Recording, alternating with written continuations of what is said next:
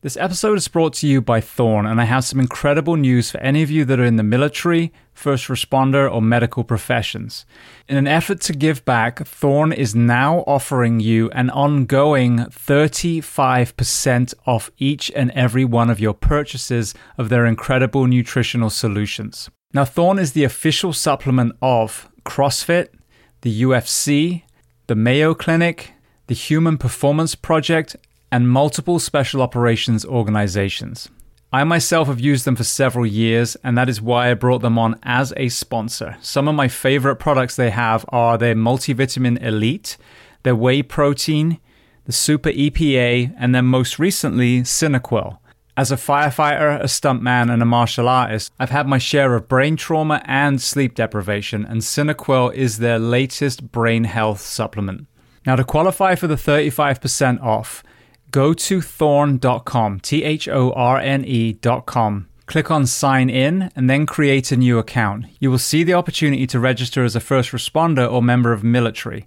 When you click on that, it will take you through verification with GovX.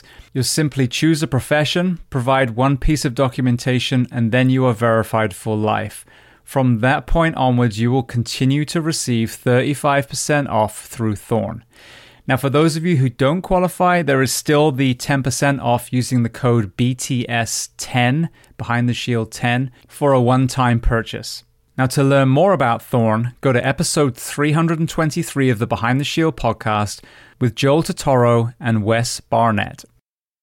This episode is sponsored by Newcom, and as many of you know, I only bring sponsors onto this show whose products I truly swear by. Now, we are an overworked and underslept population, especially those of us that wear uniform for a living. And trying to reclaim some of the lost rest and recovery is imperative. Now, the application of this product is as simple as putting on headphones and a sleep mask. As you listen to music on each of the programs, there is neuroacoustic software beneath that is tapping into the actual frequencies of your brain, whether to upregulate your nervous system or downregulate. Now, for most of us that come off shift, we are A, exhausted, and B, do not want to bring what we've had to see and do back home to our loved ones. So one powerful application is using the program PowerNap, a 20-minute session that will not only feel like you've had 2 hours of sleep, but also downregulate from a hypervigilant state back into the role of mother or father, husband or wife. Now, there are so many other applications and benefits from this software, so I urge you to go and listen to episode 806 with CEO Jim Poole. Then download Newcom, Nucalm, from your app store and sign up for the 7-day free trial. Not only will you have an understanding of the origin story and the 4 decades this science has spanned, but also see for yourself the incredible health impact of this life-changing software. And you can find even more information on newcalm.com. Welcome to the Behind the Shield podcast. As always, my name is James Gearing, and this week it is my absolute honor to bring you a unique interview I recorded whilst attending the Brothers Helping Brothers conference in Ohio. 2 good friends that have both been on the podcast individually, Orlando firefighter Jeff Orrange and Orlando police officer Raul Rivas, sat on stage with me and I interviewed them side by side. What made this conversation incredibly powerful and unique is their different perspectives of the events leading up to, during, and after the Pulse Nightclub shooting here in Orlando. So as you will hear, Jeff's perspective comes from a mental health lens as he stood up their peer support team prior to this event. Raul had an up-close and personal experience being one of the SWAT operators that responded and ultimately killed the shooter. Now, before we get to this incredibly powerful and important conversation, as I say every week, please just take a moment, go to whichever app you listen to this on, subscribe to the show, leave feedback, and leave a rating. Every single 5-star rating truly does elevate this podcast, therefore making it easier for others to find. And this is a free library of almost 850 episodes now. So all I ask in return is that you help share these incredible men and women's stories so I can get them to every single person on planet Earth who needs to hear them. Now, one last thing to mention, I am going to upload the video of this interview onto my YouTube channel as well. So if you wish to watch it, you can there. So without further ado, I welcome back onto the Behind the Shield podcast, Jeff Orrange and Raul Rivas. Enjoy.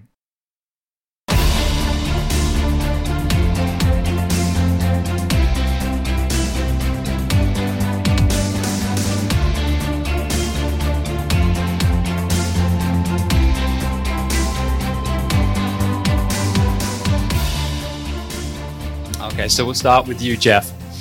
Give me a little insight into where you were born, and then what your kind of career aspirations when you were young. Yeah, so I was born in Buffalo, New York. We moved when I was pretty young to the Orlando area.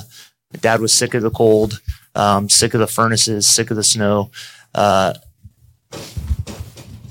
Grew up a mile down the road from where I live now. My childhood was pretty spectacular. I did have a raging alcoholic and for a dad and a very codependent mom, but I never didn't feel safe in my house. I'm the youngest of four. My next oldest sibling is 5 years older than me, so I was 100% an accident. But with that, you get a little bit of strength when you're not supposed to be there and nobody planned for you to be there. Great relationship with my parents, with my siblings, great family life growing up.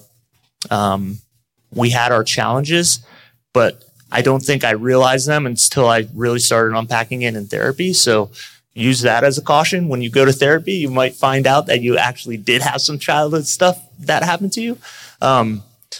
But no, my childhood was great growing up. What I found through all of it was community. So when I was younger, I wasn't very close to my siblings because there was such an age gap, but I was close to my friends. I found a really supportive culture in the punk rock scene that was in Orlando at the time, the skateboarding scene. I was all in. And I knew from a very early age that this is what I wanted to do. And I found a few people in that punk rock community that also wanted to do that as well, which I thought was pretty amazing. And then when I got into the fire service, this was exactly what I thought it would be as far as community goes. I found some of my best friends in the world were people that were sitting across the table from me, came from different walks of life, came from different perspectives, different views, but I found a community in there, and I think that that's helped me through a ton of things. If I hadn't had that community, that cohesiveness with the crews that I came up with, I don't know that I would still be in this profession. And yeah, it's no surprise to anybody in my family. This is what I always talked about doing. Halloween, I would dress up as a firefighter, and now I guess I get to wear the gear that goes along with it. My parents said I was a mistake and I'm the second oldest, so that's kind of rude. When we're going to go all the way to where you are now, when you look back, this is an important point, and we'll get to Raul's kind of on-ramp next. When we think about mental health, we always talk about, well, you were at Pulse. Well, you were on the Vegas shooting. You were insert thing here. And only a few years ago was I educated like, oh, childhood trauma is so important. And no one ever asks what happened before you put the uniform on. They assume that your trauma started on year dot, the moment that badge hit your chest. When you look back now, what are some of the things, I mean, you mentioned alcoholism, what are the things that you would consider a fracture to the foundation that you brought into the profession? Yeah, I mean, if anybody has had an alcoholic parent, I think you can probably relate. You're just on eggshells. That's it. That's how I can describe it. My dad was a very kind and loving person. I would go to work with him in the summers. I was just telling the story, actually, we moved down to Florida to escape the cold. So in the winters, if it got below 60, my dad didn't go to work. He would get grumpy. He'd be like, that's why I moved from that godforsaken place. And I would get a snow day just because it was 60 degrees out. But we would go to work. On the way home, there's a little gas station and we would stop. He would get a 6-pack, sometimes a 12-pack or a 24-pack, and the 6-pack is gone before we got home. And that was every day. Every day, the 6-pack is gone. He'd crack into the 12 or 24-pack. If it was a 12-pack, that was gone too. And if it was a 12-pack, there was probably scotch after that. He was a professional. I never felt threatened. I saw some things with my siblings occur that I never had to. And my dad made a very tough decision when I was 13 years old that it was the alcohol or the family. And I was lucky enough that he chose the family instead of the alcohol. But there was always that eggshells. And I remember even the little things like some of the untruths, right? So we would get home from work and my mom would say, how many have you had? He'd say 1. She's like, 1? Be like, Dad, I just saw you drink 6 of those things. Like in a mile, I saw you drink 6. Like you put any college kid to shame. It's like, well, it was one kind. It was Budweiser. That's all. I just had one kind of beer. That she didn't ask for a specific. And so I would see little things like that. And I would see my mom avoid conflict at all cost. And that's definitely carried over into how I converse, especially with my wife. Some of the patterns that I fall into, the avoiding the conversation, feeling like I have to walk on eggshells, making sure that I avoid whatever kind of conflict, or diffusing it with self-deprecating humor sometimes. I don't know if any of you have picked up on that throughout my presentations. But I think that those things are definitely things that I learned about myself that have carried with me. Again, not a violent upbringing. I never felt unsafe or unloved, but there are things that you can't avoid picking up from your parents, intentionally or not, that aren't going to carry with you. I'm fortunate enough with my wife. I was telling the story the other night. We're coming up on retirement age. Our kids are almost out of the house. We have a great relationship, and we're still going to see a marriage counselor. Things aren't even bad between us. But man, things are so much better than they've ever been after 21 years. Our anniversary is next month. After 21 years, and proactively, we just went and saw a counselor.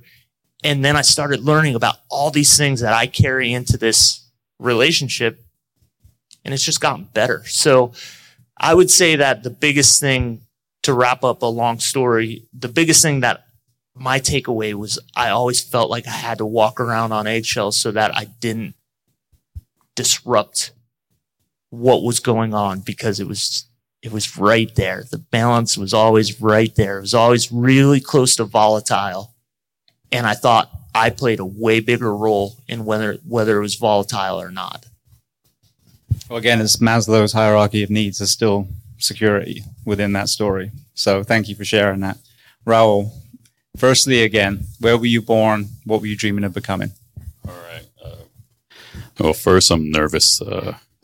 You and me both. I'm like the only cop here, I think. Right?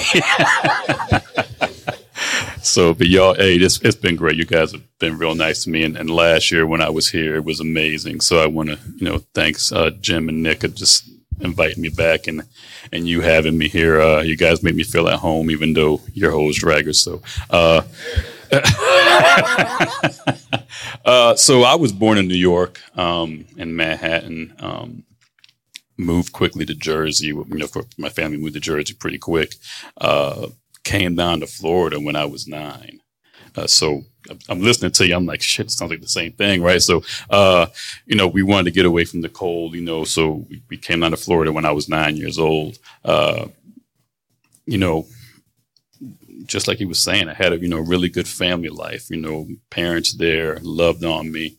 I played sports, got a scholarship, played some football. After the second year of football, I joined the reserves, and I said, okay, I only got a partial scholarship, so I said, okay, I'm gonna take a break. I'm gonna go down to UCF, transfer over there, and do my reserve time, and that's right when Desert Storm happened. So I ended up going to the desert for 10 months in the reservist, and that was different. And while I was out there, I'm kind of contemplating the meaning of life as Scud missiles are going over the head. And it's like, okay, what do I want to do with my life? And school wasn't seeming like the thing anymore while I was out there. And kind of started thinking about the police thing then, when people were talking about it, and like that shit sounds, can we curse? Sorry. Yes. Okay. Yes, you can. That's why I have an explicit rating on my podcast. All right. So I'm thinking that shit sounds fun, and I, came back and I put an application in it, and I, shocked that they hired me. Cause while I was loved, I did some stupid shit. When I was a young kid, I may have fractured a minor law or two. So, I was shocked that they hired me. Got hired, and really, put my head down and started working pretty hard. Fast forward, I was just listening to him talk about when he went to therapy and kind of finding, I call it peeling the onion, right? So when he peeling the onion back, and I'm in my 40s now, we're talking about peeling the onion, and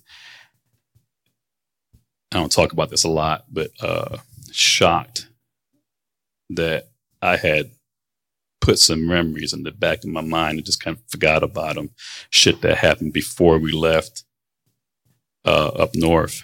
I had a family member touching on me,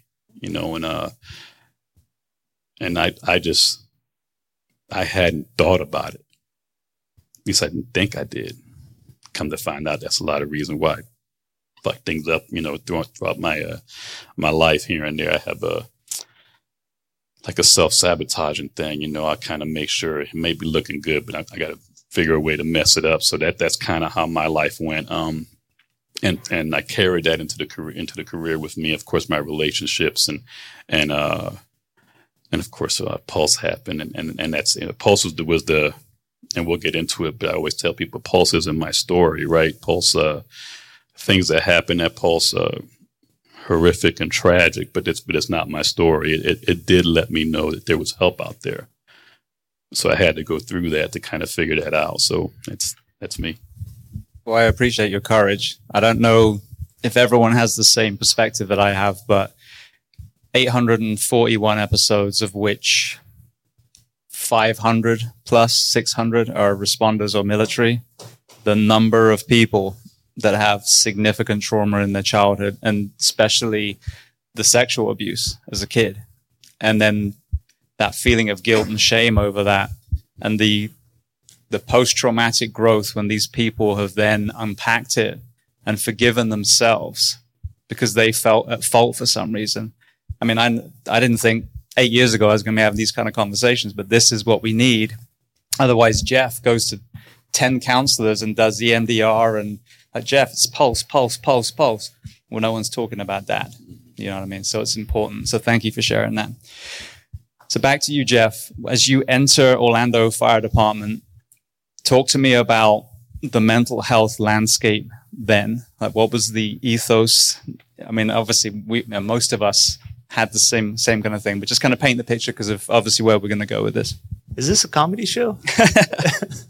So, I mean, I think like everybody, I got into the fire service and there was nothing, right? Alcohol was our mental wellness protocol. Everything that we did involved that.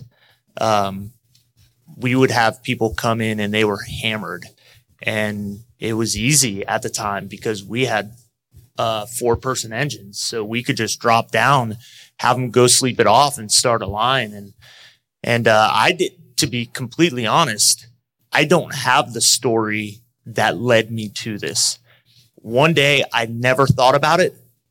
The next day I was like, holy shit, we need to do something about this. That's how it was for me. It was an immediate switch. I've had, in my family, we have a lineage of mental health issues.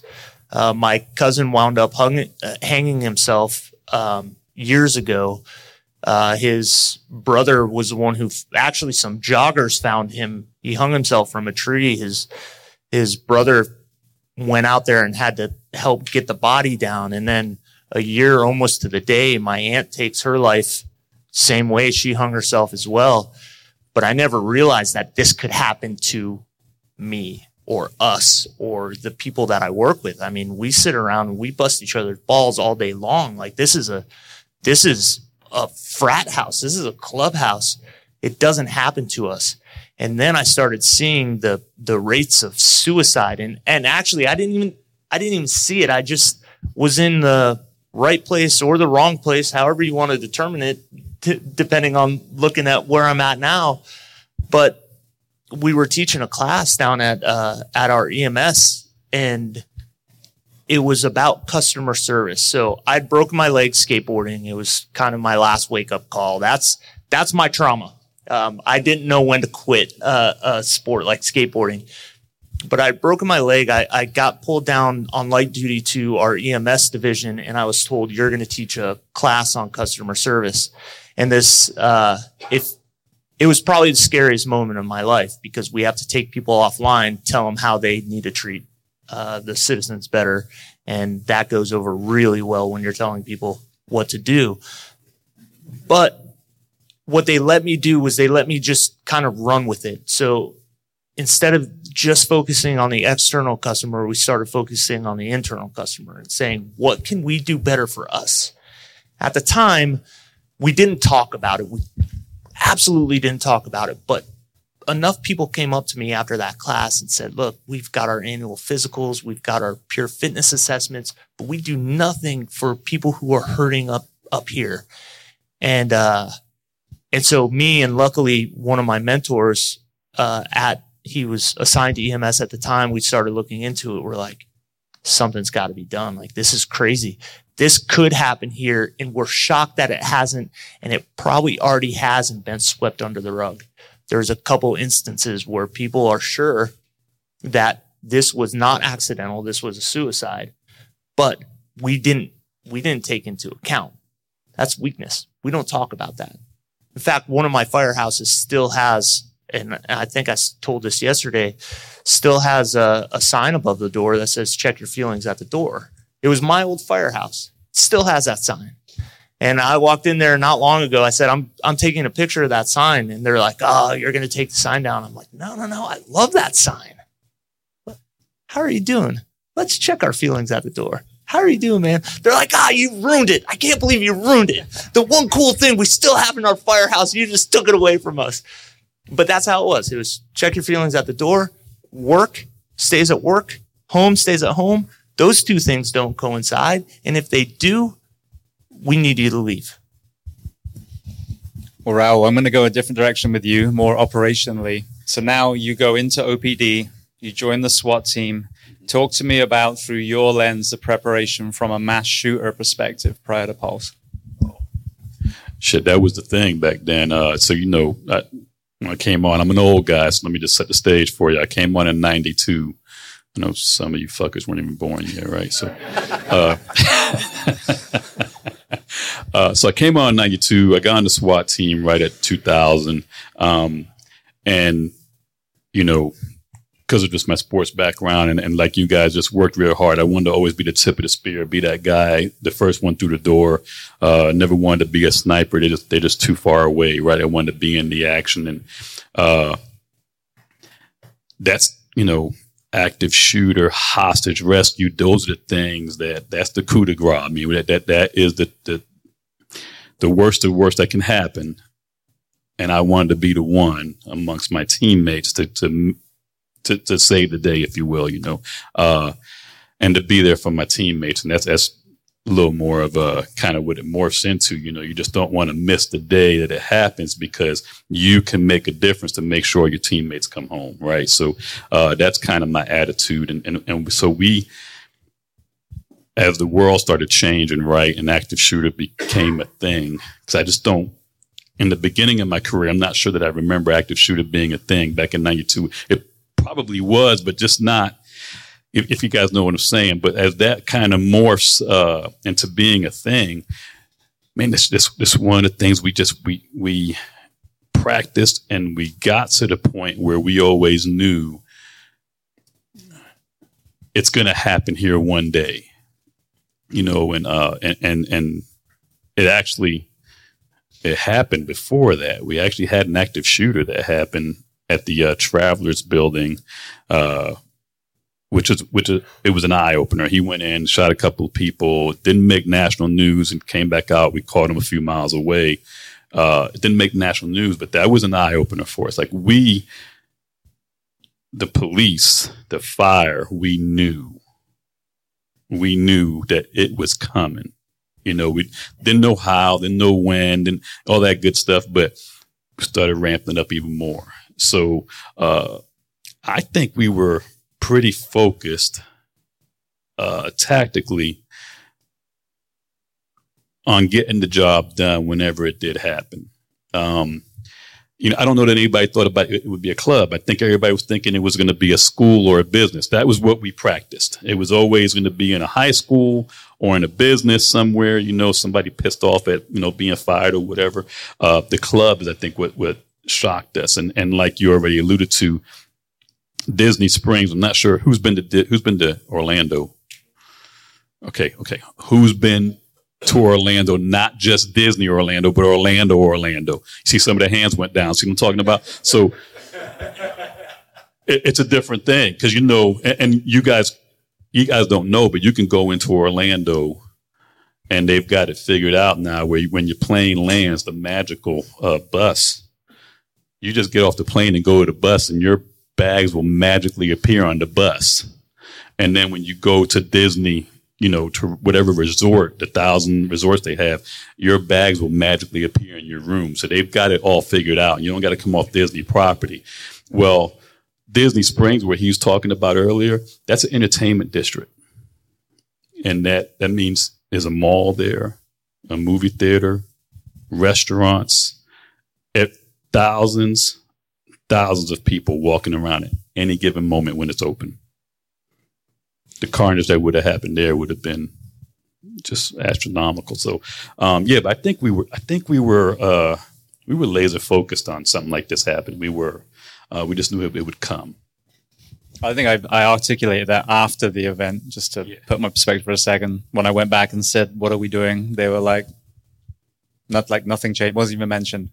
Then they got upset when I mentioned it. Like, hey, you know that we almost had all these people killed. Nope. Don't want to hear it. Disney's different. Just say it. Y'all listen. Y'all, we don't fuck with the mouse. I mean that, sir, if I'm lying, you can, you know, we don't play with the mouse. And so everything you say about the mouse, you measure a little bit. So, Disney won't talk about it. I mean, we've asked them to kind of, you know, be included in any of these talks that we do about what happened there. They're just not. They don't have any interest in it. They acknowledge that he came there, but that's really about it. And they, behind closed doors, they did their systems of how they do stuff is what helped deter that guy from doing stuff at Disney.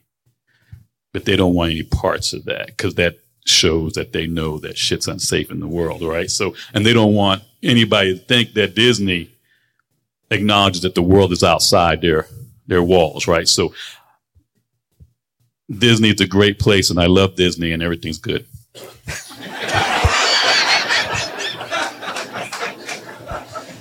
All I'll add to that is complacency kills. So, you know. All right. Well, prior to the event, you get this new assignment. You start realizing that our people need customer service too.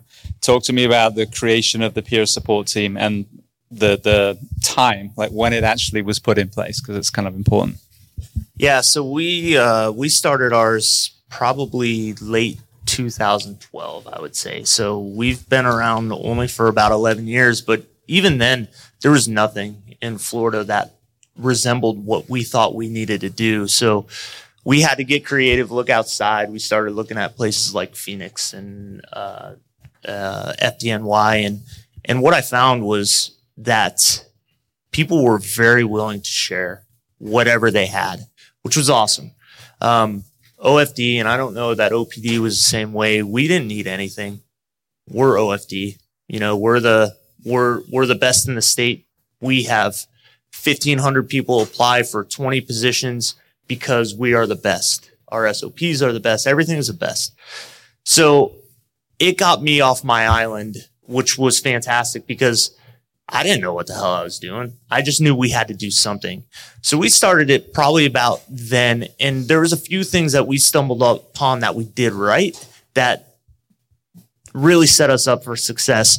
We didn't wait for the chief to come out with a memo saying that we were doing this. Me and a few guys just hopped in our cars and on our off days drove from station to station saying, this is what we want to do. This is why. Tell us how we can do it better. Make this your team. Tell us what we need to do to be able to get these resources to you. And a magical thing happened, and that's not a Disney reference. But a magical thing happened, and they started talking right then and there. The conversation started immediately. And if anything, firefighters are very skeptical. So why are you doing this? But they had the people, they were asking questions to the people that were doing this. Why are you doing this? When are you trying to get promoted? You know, in our department, in order to make a rank above a lieutenant, you have to have a special project. So of course, everybody thinks that this is my special project. When are you getting promoted? What are you trying to do? What are you trying to accomplish? When they saw that the intentions were real and pure, they started talking. This is where I was a year ago, and this is what would have helped me. And that person sitting across from them was like, holy shit, I didn't know that you were there. That's where I am right now. And the conversation started, and we were so lucky that it was a grassroots effort. Because had we waited for that fire chief to tell us, hey, here's what we want to do, we would still be waiting at this point. We hit a lot of roadblocks, a lot of barriers in those early days that we still encounter now, but we were able to find ways around them. So we were able to say, this is important enough. We know that this is happening. If we don't do it, who will? And we were able to find ways around that through our benevolent, through systems that were already in place, we could just latch onto. So we had a head start just in the fact that people trusted what we were saying. We had UCF in our backyard, and UCF, their trauma clinic is amazing. It is amazing. Dr. Beidel, a girl named Maddie Marks, she was there at the time. She was instrumental in us setting up our team and then having a resource to turn to. We had EAP at the time, and even then, EAP at the time, the posters on the walls weren't even our current EAP provider. So I called just to ask what the process is. And if you've never called your EAP system, do it, because you'll get a call taker in Connecticut, one in Kentucky, one the next day in New Mexico. They ask you your zip code and they give you 4 people that are in that zip code. They don't know. I don't think there's any malice in the clinician side. They want to help. They're just not equipped to help. But we had UCF in our backyard. We made that connection very early. So we were very fortunate that we didn't wait for somebody to tell us, go ahead and do it. We did it because there was a need. And I think that that's something very inspiring about our service as well, that most of this stuff is born out of a need and people refusing to say no in the process. Beautiful. So I worked, like I said, that time, Disney Springs area, that was my area. Before that, I was Orange County, which was the county around Orlando. And our hospital, RMC, which I'm sure we'll probably talk about. You had that. You had Station 5, Orlando. You had a dotted line in the road. Then you had my first U. So I'm passing Pulse all the time. So June 12th, 2016. For everyone listening, I did a week. We had Raul, SWAT. We had 2 of my friends that were rescue medics. And then we had Davis Odell, who was the LT in that station across the street. So if you want to hear the whole story from 3 very powerful different perspectives, I urge you to listen to that. But for the sake of time, through your eyes, tell me about that day. Yeah.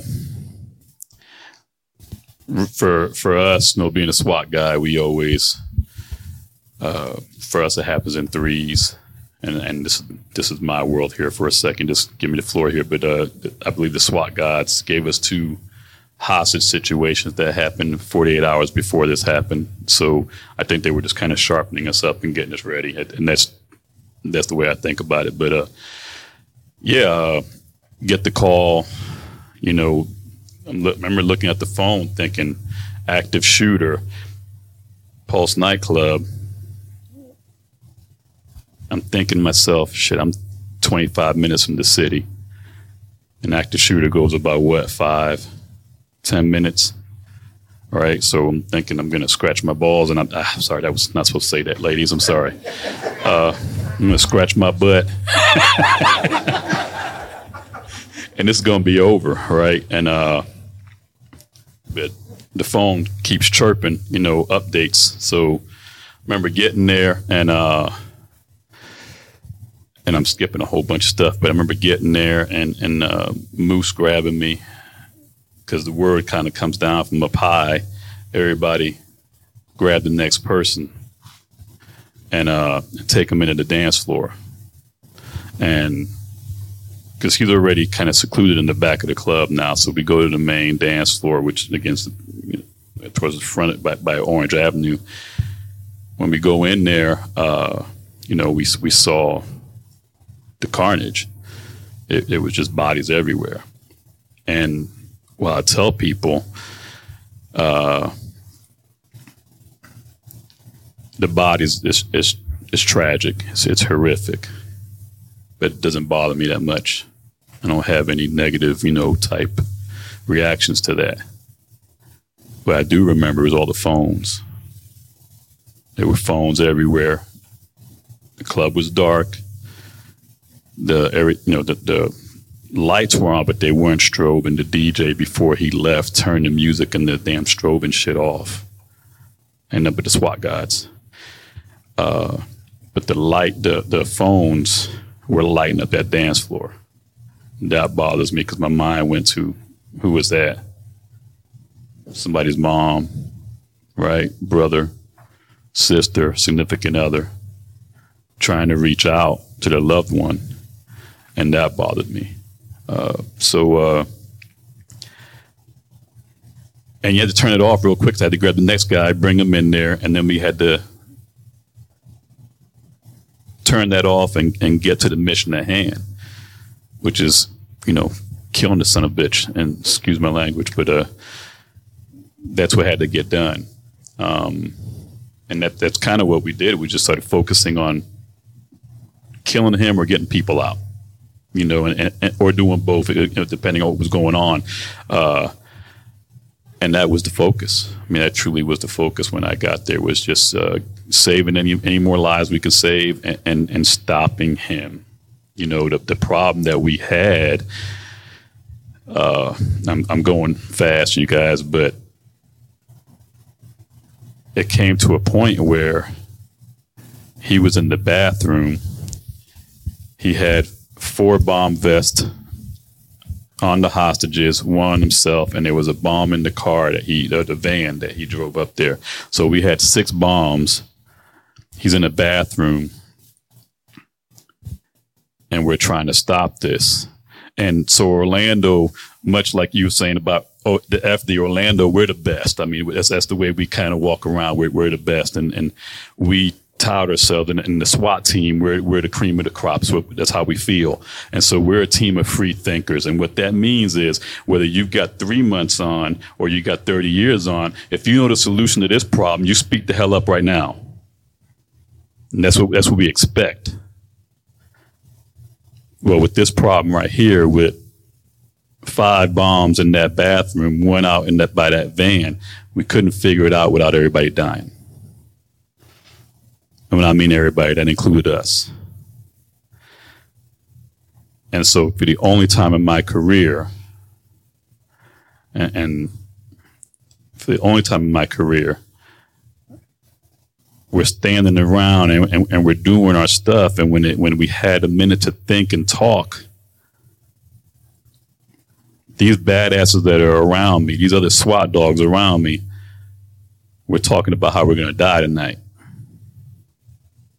And that was we don't fucking die. We win. We win. But tonight we're talking about dying. And we had to make peace with our makers on that because we were going to blow up. And that was a different night for that reason. So he's killed a lot of people in the main part of the club. He's basically pushed a bunch into the restrooms. Yep. Just before we get to the breach, from your perspective, obviously it's secondhand information. Mm-hmm. The OFD, Orange County, talk to me about some of the heroism that you heard from your guys before we go to the next part.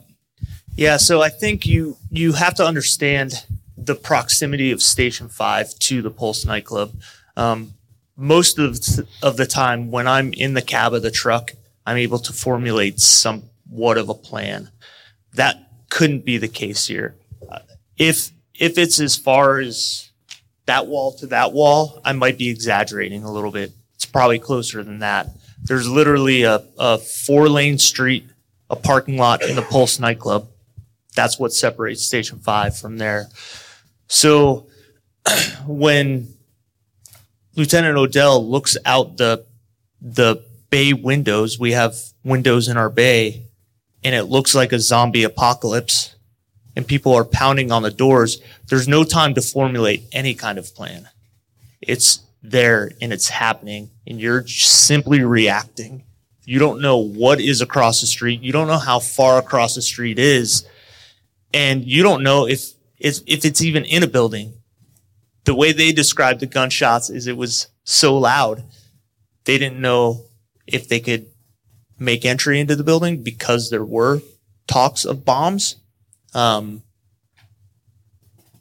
once they actually had to open up the door, one of our rescues happened to just be transporting at ORMC. And again, to give you reference, if this is as far as the Pulse Nightclub is from Station 5, just add 2 blocks to it, and that's our level 1 trauma center. So we had a rescue truck that was just clearing ORMC, very aggressive paramedic, 2 very aggressive paramedics, and they decided that they weren't going to wait either. So what they started doing was, once those doors opened, once that crew realized that they could start treating and triaging these people, this rescue would drive up, they would put people into the back of the rescue, and that rescue would just go to the ER, rinse, run, repeat. And it was just happening over and over. That bay, Engine 5's bay, Engine 5 never turned a wheel. That bay turned into one of the triage sites. So these people were coming up. What do they see? They see help. That fire station is a help. So all of the people that were able to make it out of the club stopped at Engine 5 for help until we could set up an actual triage spot, which wound up being across the street at Einstein Bagels. Engine 5 was it. And so while I was not there on the night of the Pulse, the very next morning I got a phone call. It was 6:30 in the morning-ish. I was there just before 7. I went to Station 5 and the light had come up. The sun had come up, and I couldn't even imagine what these guys went through because I couldn't even imagine what our guys went through. I mean, the amount of blood that was in the bay of Station 5 and on the tarmac and on the street, it's almost undescribable. The first thought that came into my head when I was walking up there, and again, this is over. Bodies are starting to be bagged by the time that I was there. The first thing that I thought of was that old Indiana Jones movie, the very first one, at the very opening scene when he's got to step on the certain blocks in order to not have the arrow shoot at him. That's how I felt like I had to walk up to the station to avoid the blood that was on the ground. So everything happened all at once. There was not time for these guys to formulate any kind of plan. They had to rely on training. And again, like we've spoken about, most of this training is so hypothetical. You're not dealing with somebody who's actually breathing yet dying. and still not the priority compared to the other people who are around them. So they didn't have a lot of time to react. Once things did get set up, we had rescues coming from everywhere. And what I didn't realize until afterwards, maybe I'm jumping ahead a little bit, is there was rescues just outside of there who had a lot of issues following that because they were not allowed to go help. Like they wanted to be there and help, and there was a lot of guilt about not being able to go there and help. This event affected our whole entire fire department, whether you were there or not. If you weren't there, you were upset that you couldn't be there. And if you were there, you wished you weren't there.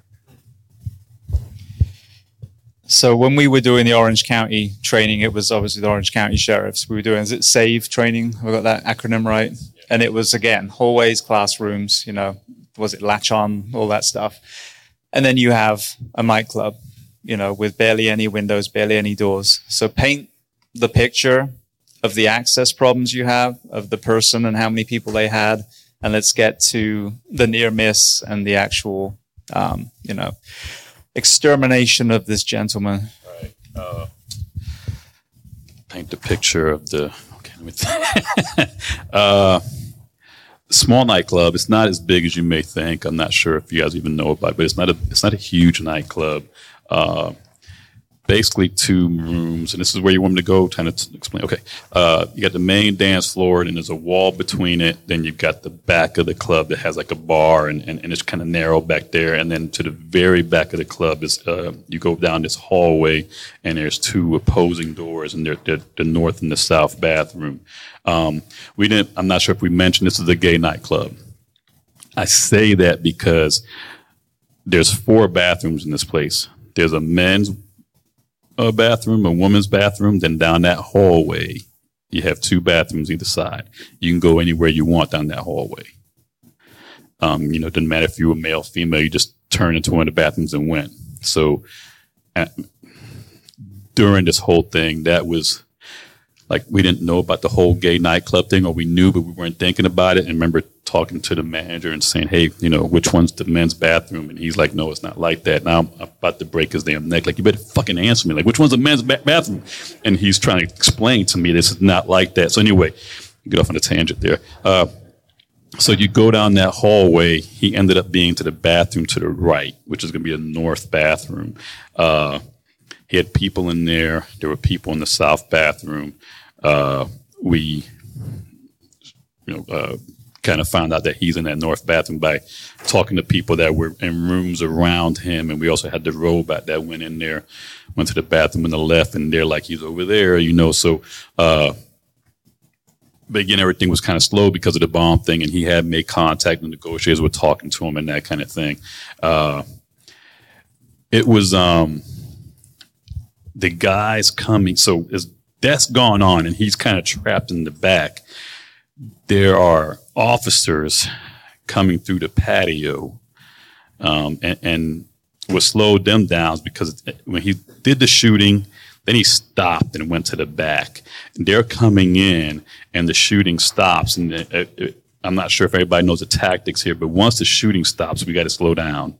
And they don't know exactly, the officers that are coming in don't know where he went. So they've got to slow down and move slow. And now you're going through the bodies because is he pretending to be one of these dead people? Is he hiding down here? Is there anybody alive? Right? Because there were people grabbing at the legs of officers as they were going through and just yelling, don't leave me, don't leave me. So a lot of that stuff, and were people playing dead until the officers came? Yeah, absolutely. To survive. Want me to go into, so the call comes in about the bombs and that, he's going to send a hostage out in 15 minutes with a bomb vest on him. The crazy thing about that was whenever, I'm not sure how it happens in the fire, but whenever you have one of these things, the captain, I'm not sure what the equivalent of a captain is for the fire department, but they go to the command post and they start moving the chess pieces, right, from 30,000 feet. And I've never seen a captain, the 18 years I was on SWAT, I never saw a captain at one of my call outs because he was always in the command post. Well, when this happened right here, he came out and touched every person that had a gun pointed into that club. I said, if somebody comes out with a bomb vest, they don't do exactly what you said. You got to shoot them in the face. And the captain was looking us eye to eye to make sure he understood what he was asking. And if he saw any hesitation, there was no ill will, moved you aside and went to the next person. Now, he could have been a dick, right? And been that one that just, did it on the radio. Hey, if anybody comes out with a bomb vest, shoot him in the face. But he knew what he was asking. So he made that eye contact. So that happens. They decide to use the explosive breach guys. Any explosive guys here? Bomb guys? Yeah, fucking one weird guy. Them guys are weird. Love you guys, man. I just think it's, when you get the bomb guys for a team leader, whenever they say, hey, we need the bomb guys here, that tickles us. We got to start getting you guys information, right? You want to know what the wall's made out of, the door frame, the door, right? You want, because then you go in your little pink room and you make a math thing and you come out with a bomb, right? So that's basically what happened. They called bomb guys when we made an explosive breach into the south bathroom to get those people out as fast as we could before the bombs go off. Long story short, they put the shape charge up there and it blows and we finally get that hole in there and we're not in the bathroom, we're in the damn hallway. So we missed it by like a few feet. But it ended up being good because now we got guns on the door of the bathroom that he's in and we're outside the club in a safer location. So it kind of worked out in our favor. At one point, he comes out shooting, and it was a cloud of dust when he came out because we threw a flashbang in that hole there. And so the cloud of dust, all I could see was a figure of a man and muzzle flash. So I shot the figure of the man until the muzzle flash stopped. That's kind of how that went down. I'm not sure how far you wanted to go, man. No, well, painting a picture, we don't get to hear these specific boots on the ground perspective. One more just area quickly before we transition to the aftermath. Tell me about the near miss, how you almost lost one of your guys. Oh, yeah. So, talking about when he came out shooting, right? Yeah. So, when he comes out shooting, he came out like Rambo. He had a long gun in one hand, handgun in the other hand. I suspect because of the cloud of smoke in there in that hallway that he really couldn't see. So he came out firing. Nappy, Napolitano, everybody in the damn team's got a nickname, right? We call him Nappy. He's only had 6 months in the team. One of those bullets hit him right in the head. If not for his helmet, it would have killed him. Hit him. We have night vision goggle plates that are right there. Hit it right in the plate, right where the mount would be. So the mount kind of pushed in, and that's what cut him. And he started bleeding. This sexy mother, the bullet hits him in the head. He falls on his ass, returns fire from his ass, gets up.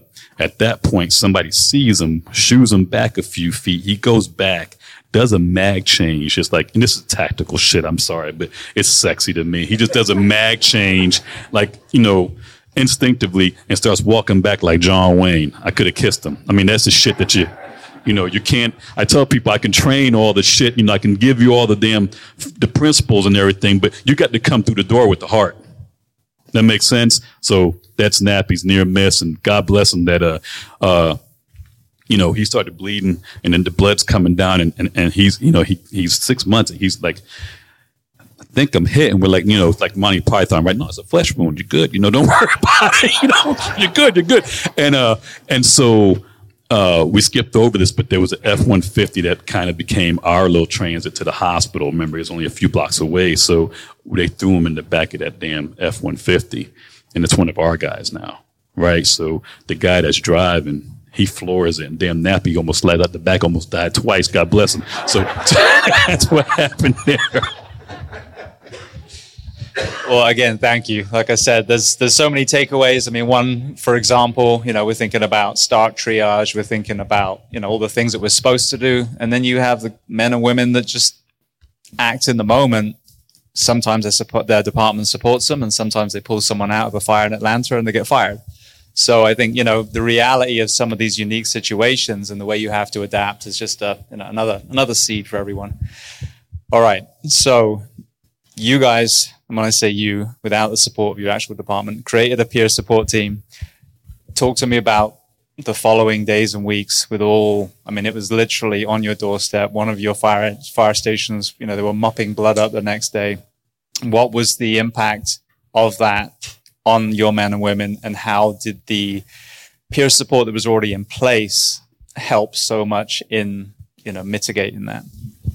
Yeah, so I think you if I haven't driven it home, you have to kind of understand the culture. We'd been told no for years now. This is 3-4 years in the making that we've been told no. In fact, one of the conversations with the head of our HR was we even went so far, it deteriorated so far. It was myself, our health and safety chief, and our fire chief meeting with the head of HR.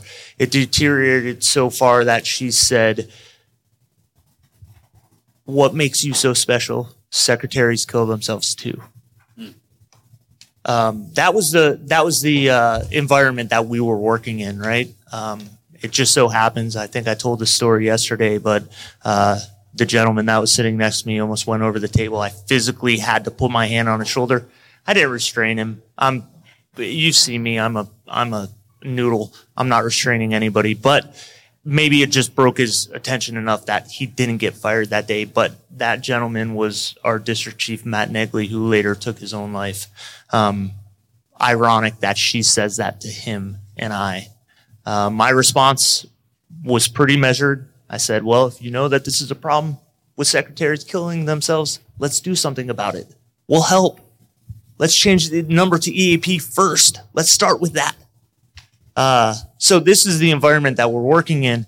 This happens and the support floods in, right? So the support from our mayor, the support from our fire chief, the support from everybody. Listen, we know that this is going to be the fallout.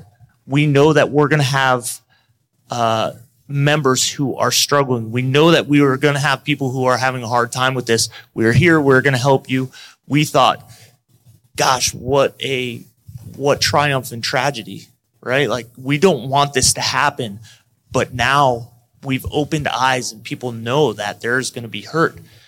One of the things that happened in the following days was I got a call from my union president who said, a gentleman named Pat Morrison from the IFF from up in DC said, "We have help if you need it." And I said, thank God, because I have no idea what I'm doing. Yes, we need it. There was no roadmap. This wasn't a common enough occurrence that we had designed what we do after, right? We hadn't done enough before. We got lucky that we at least had to trust before, but we hadn't done enough before. We hadn't built in those proactive measures, and we were not ready for the after either. The IFF came down. They sent a few people that I'm forever indebted to, and actually that is one of the reasons why I'm so dedicated to giving back, because when I had no idea what I was doing, people were there to help me through it. They didn't know either, but collectively we developed a plan. So in the following days, we did what would probably look very similar to a CISM debriefing. We had people speak up. We gathered the crews together. We were able to take them offline and have everybody talk. if they wanted to volunteer. But really, one of the things that kind of empowered our members was to hear people from outside of our organization say, look, we don't know what it is that you're going through, but we've been through something similar, and there's help if you ever need it, right? If you don't need it, you don't need it. But if you do need it, and it was special to hear people from things that we will always compare ourselves to, 9/11, the Boston bombing. Those people come in and tell us it's okay to not be okay. Our members listened. Following that, so we knew that this could not be it. We knew that we had to follow up with our members, and we were able to create a pretty solid roadmap that allowed us to do that. We would check in with our members. Our peer support team went to work, and they went to work for a very long time after this happened. In fact, I would say the biggest amount of people that stepped forward to say that they were hurting were 2 years after the anniversary. 2 years after the anniversary, the floodgates opened. But people warned us about the anniversary. They said, pay attention to these things. So 3 months, 6 months, 9 months, right before the anniversary, we had small units come and we would just kind of talk. How's your year going? What is going on? Is everybody okay? How is that buddy system? We set up the buddy system very early on. If you're okay, perfect. You can be okay. Look out for the person who might not be okay. And that is really how we made this thing happen, because following Pulse, after the memorials went up and things got back to normal and, life went on, we didn't have the support anymore. So we had to rely on the things that we had done on our own and figured out the way that we could do this on our own that did not involve an administration that was not going to support us. And I don't want to sound like I'm super negative, and I know that I do right now. This was a roadblock that we had to encounter, but what this ultimately was able to do was our members saw that we kept working for them, right? We're not getting paid to do this stuff. In fact, we're not allowed to do this stuff on duty, but we're still doing it. That gave them the trust that we needed to make sure that they could get the help that they got. UCF, huge resource, again, in our backyard. Their program is free. Anybody in the state of Florida that needs a trauma program can go to this intensive outpatient program and spend 2 weeks there. At the time, it was 3 weeks, but their program is 2 weeks long, and odds are you're going to come out much better than you were. So I know I kind of zipped around there, but really the thing that set us up for success was that we started well before this. The best time to plant a tree is when? 20 years ago, right? Second best time is when? No, 19 years ago. The 20th best time is now, but at least this is still a good time to plant a tree, right? So we didn't take no for an answer. Our members knew that. They saw how we were working, and they saw that it was helping the people that they cared about. There are some horror stories from our members asking for help after Pulse and not receiving it through any kind of official means. Horror stories. Letters being written. Please help me. I can't do this on my own. And being written up for jumping the chain of command. How do you do that? That's what we were dealing with. We didn't care. We had to do it. We had to do something. If these people weren't going to listen, could we save a life by saying we don't give a shit about the chain of command? Because technically we don't fall in the chain of command. We were able to work around it. We were able to find that system that worked, whether it was within our policies and procedures or not, and get our members there. That was the blessing in this curse. I had Jocko Willink on my podcast twice. First time I told him about the issues in my small fire department and the frustrations. He said, well, you just follow the chain of command. I'm at my chain of command. The ladder has 4 rungs, and the top 2, they've never even done the job. My operations chief was a dispatcher. So sometimes, like you said, within the department, on the union side, outside of that, or even as I did, come outside, frickin', throw fire from outside the walls, squeeze. So I think that's it. Because like I said, with the Disney thing, it's not about talking crap. It's one day it will happen, and you keep putting your head in the sand. And one day the screen's going to be adorned with your first due because you weren't ready, I mean, if you are ready, they'll still be there. But imagine if you're not ready. And you talk about mental health. Imagine knowing that you hadn't trained and all those people died because of you. Carry that shit. So, tangent, sorry. So let's go back to you. I mean, you were literally, as Lieutenant Colonel Dave Grossman talks about, the proximity of the kill is more acute for trauma. You end up taking this person out. Walk me through the days and months that you experienced, and then what OPD provided for you. Much different for us. So whenever you're involved in a shooting or critical incident, those guys, I've been involved in 3, and you get whisked away. You go to detective bureau, or for this instance, we went to the SWAT briefing room because there's a few more people involved. And we're kind of removed from everything. And in this instance, we had to wait for all the alphabet boys, right? You can wait for FBI, ATF, Internal Affairs, FDLE. FDLE is our state police. They all had to come talk to us. And, it was weird. And FBI, this is, again, I've been involved in some stuff. And the FBI came and stripped us naked. Took every stitch of clothing we had except for the underwear, and thank God we had clothes in the car, but they made us walk in the parking lot like that. So I'm only playing. We didn't walk in the parking lot like that. But anyway, we go home, and we're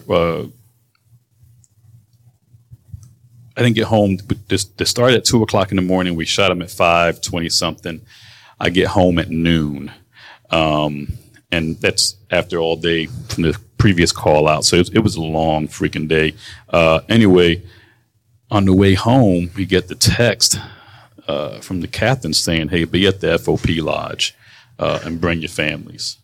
I'm thinking, what the hell is this about? So we get there, and kudos to the captain. The captain, he invited every past member of the SWAT team and their families. All of us paid out of his pocket for a barbecue, took the present guys over to the corner, had his little 3 to 5 minute speech, and then ordered no shop talk. Just go be with one another. Go check on one another. Buddy check. Just go ask. Didn't know we needed that. That was huge for us.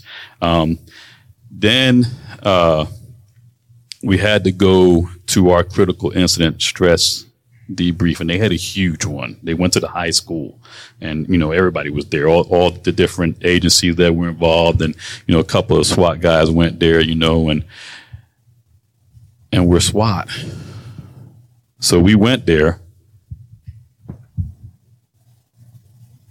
I ain't saying shit. People were talking, but not us. Captain again says, hey, we're going to do our own critical incident stress debrief. And he calls a couple of guys that he thinks that we're going to respect from the team. And we go to the SWAT briefing room, and, the text comes out, meet at 12 o'clock, and they're going to cater lunch, and then we're going to have this debrief thing. And I'm just like, okay, great. I'll go eat some lunch, and I'll be home by 1 and catch a soap opera. I've never done that shit, so I want to try it. So, I'm telling you. I don't believe you. Days of Our Lives. My mom used to watch the shit out of them. I'm going to try it one time. So, anyway, we get there, and the critical incident stress guys, they do their little spiel, and we're in a big semicircle, and there's 40 of us. And we have, there's a couple of warriors in the team. I think we're all warriors, but the ones that we look up to, Scott Smith is one of them, and he's the first one to stand up, and he happens to be a deputy team commander. But he's that dude. He's that warrior that brings us back. He stood up and spoke from his heart and said he had some shit in his head that he's trying to square away and he needs some help. And because he led the way in doing that, 4 hours later, every man in that room spoke. And we realized that guys that weren't even there were hurting for not just we die together. And that's the sentiment that we were all talking about there, that it's the first time we've ever talked about dying. Because whenever we're at a call out, we're figuring out the win. It was huge, though, that the warrior was the first one to speak up, because nobody questions that he's a warrior tomorrow. Nobody questioned that shit. And it opened the door for everybody to speak whatever's in their head. That was amazing. Then we had to go to EAP, mandatory, right? Whenever you get involved in a shooting or a critical incident, you got to go to EAP doc. And I did, I did what they told me to do. It's my third time having to go, and I go there, and she opens up the little file thing, and man, you were involved in Pulse. Like, you got to be crazy. I'm thinking, I'm not denying this shit, but how do you know? Like, we ain't spoke. How you know? So I went right back to folding my arms. You ask your questions. I'll answer the way you think, the way I think you want to hear it. Sign my paper. Let me go back to work. And that's kind of how that happened for us. And then I wasn't the only one, I guess, it happened to. A couple guys came back, and we were kind of like, hey, what was your experience like? And so it got back to the command staff, and kudos to our chief. And I say kudos. He said, I don't know this shit, guys. I don't know the answer. But go find the answer. You tell me what mountain to move. I don't want to hear about the obstacles. You guys let me know. I don't know. I don't know this world, but go figure it out, and I'll be right there to move whatever mountain. And that was huge for us. We found UCF. So we're way behind the OFD as far as finding UCF. That was our first hit into UCF, and they were amazing. They got there and started speaking to them, and they just talked to us. And I hope that makes sense. First couple times we were just talking. I think it was me feeling her out, and actually the bitch was kind of mean to me. Yeah. You're not the only one. Yeah, so I'm sorry, but because I go in there, and I was way off the map of what I thought was supposed to happen. Like, when you see those competitive chess players that have the little clock thing, when I went in there and I put the clock down, I hit it, 60 minutes, fix it. I kind of wanted to be done, and I wanted to, and she was like, "What in the hell is wrong?" And she just went off on me, and I'm thinking, "You're not supposed to talk to me like that. You're supposed to be nice." And she's like, "Where does that say that? Where's that written anywhere?" I'm like, but had she been nice, I'd have ran right over her ass, right? So she gave me what I needed for me to sit down like a little boy and figure some shit out. And that's when we started peeling the onion, right? And that's after the second, because I thought the first one was a fluke. I thought, this bitch got me. I got to go back and I'm going to get her. But she got me the second time. And then, that's when we started talking. So that's kind of how our journey went. And I can tell you about, my story being different. Because Pulse, the bodies were horrific, like I said, and it's absolutely tragic. But the fucker killed people. He shot at us. I killed him. I sleep like a baby. They don't bother me at all. There's shit before and after that bothers me. And there's there are aspects of Pulse that I think about, and so remember that's when remember the iPhones when they used to ring the damn camera light would flash and shit. That's back when that shit was happening a lot. So when that would happen, I would think about that, but I didn't have like a horrible negative reaction. Just would take me back there, right? So that's kind of the thing that there's other little things that I think about, but yeah, I didn't have the negative stuff, and then the therapist, she found out I was crazy, so. She's like, I'm right. So in real quick, just to tag on to that is a lot of what our response looked like as well. And that really shaped how we started doing these outreaches afterwards, because we brought everybody to our union hall. They took care of the families. That's a huge component of this. This rocks the community. Not only is our family at home watching the news, not sure where we are in all of this, whether you're on duty or not, sometimes their vision of what we do all day is completely changed by a situation like this. Families are affected. I know my family was even affected, and I wasn't even there that day at Pulse. My kids were very affected by this. So they had that family component. We had our health and safety chief, fantastic guy, Ed Griffin. I would follow him anywhere. His playbook was a policy that we had written in 1992. That was a CISM policy that said 24 hours you do this, 48 hours, 72 hours it's called this. This is what it's called when you're doing it this way. This is what it's called. This is where you bring everybody. So we have very large groups sitting in our union hall. They're not going to talk.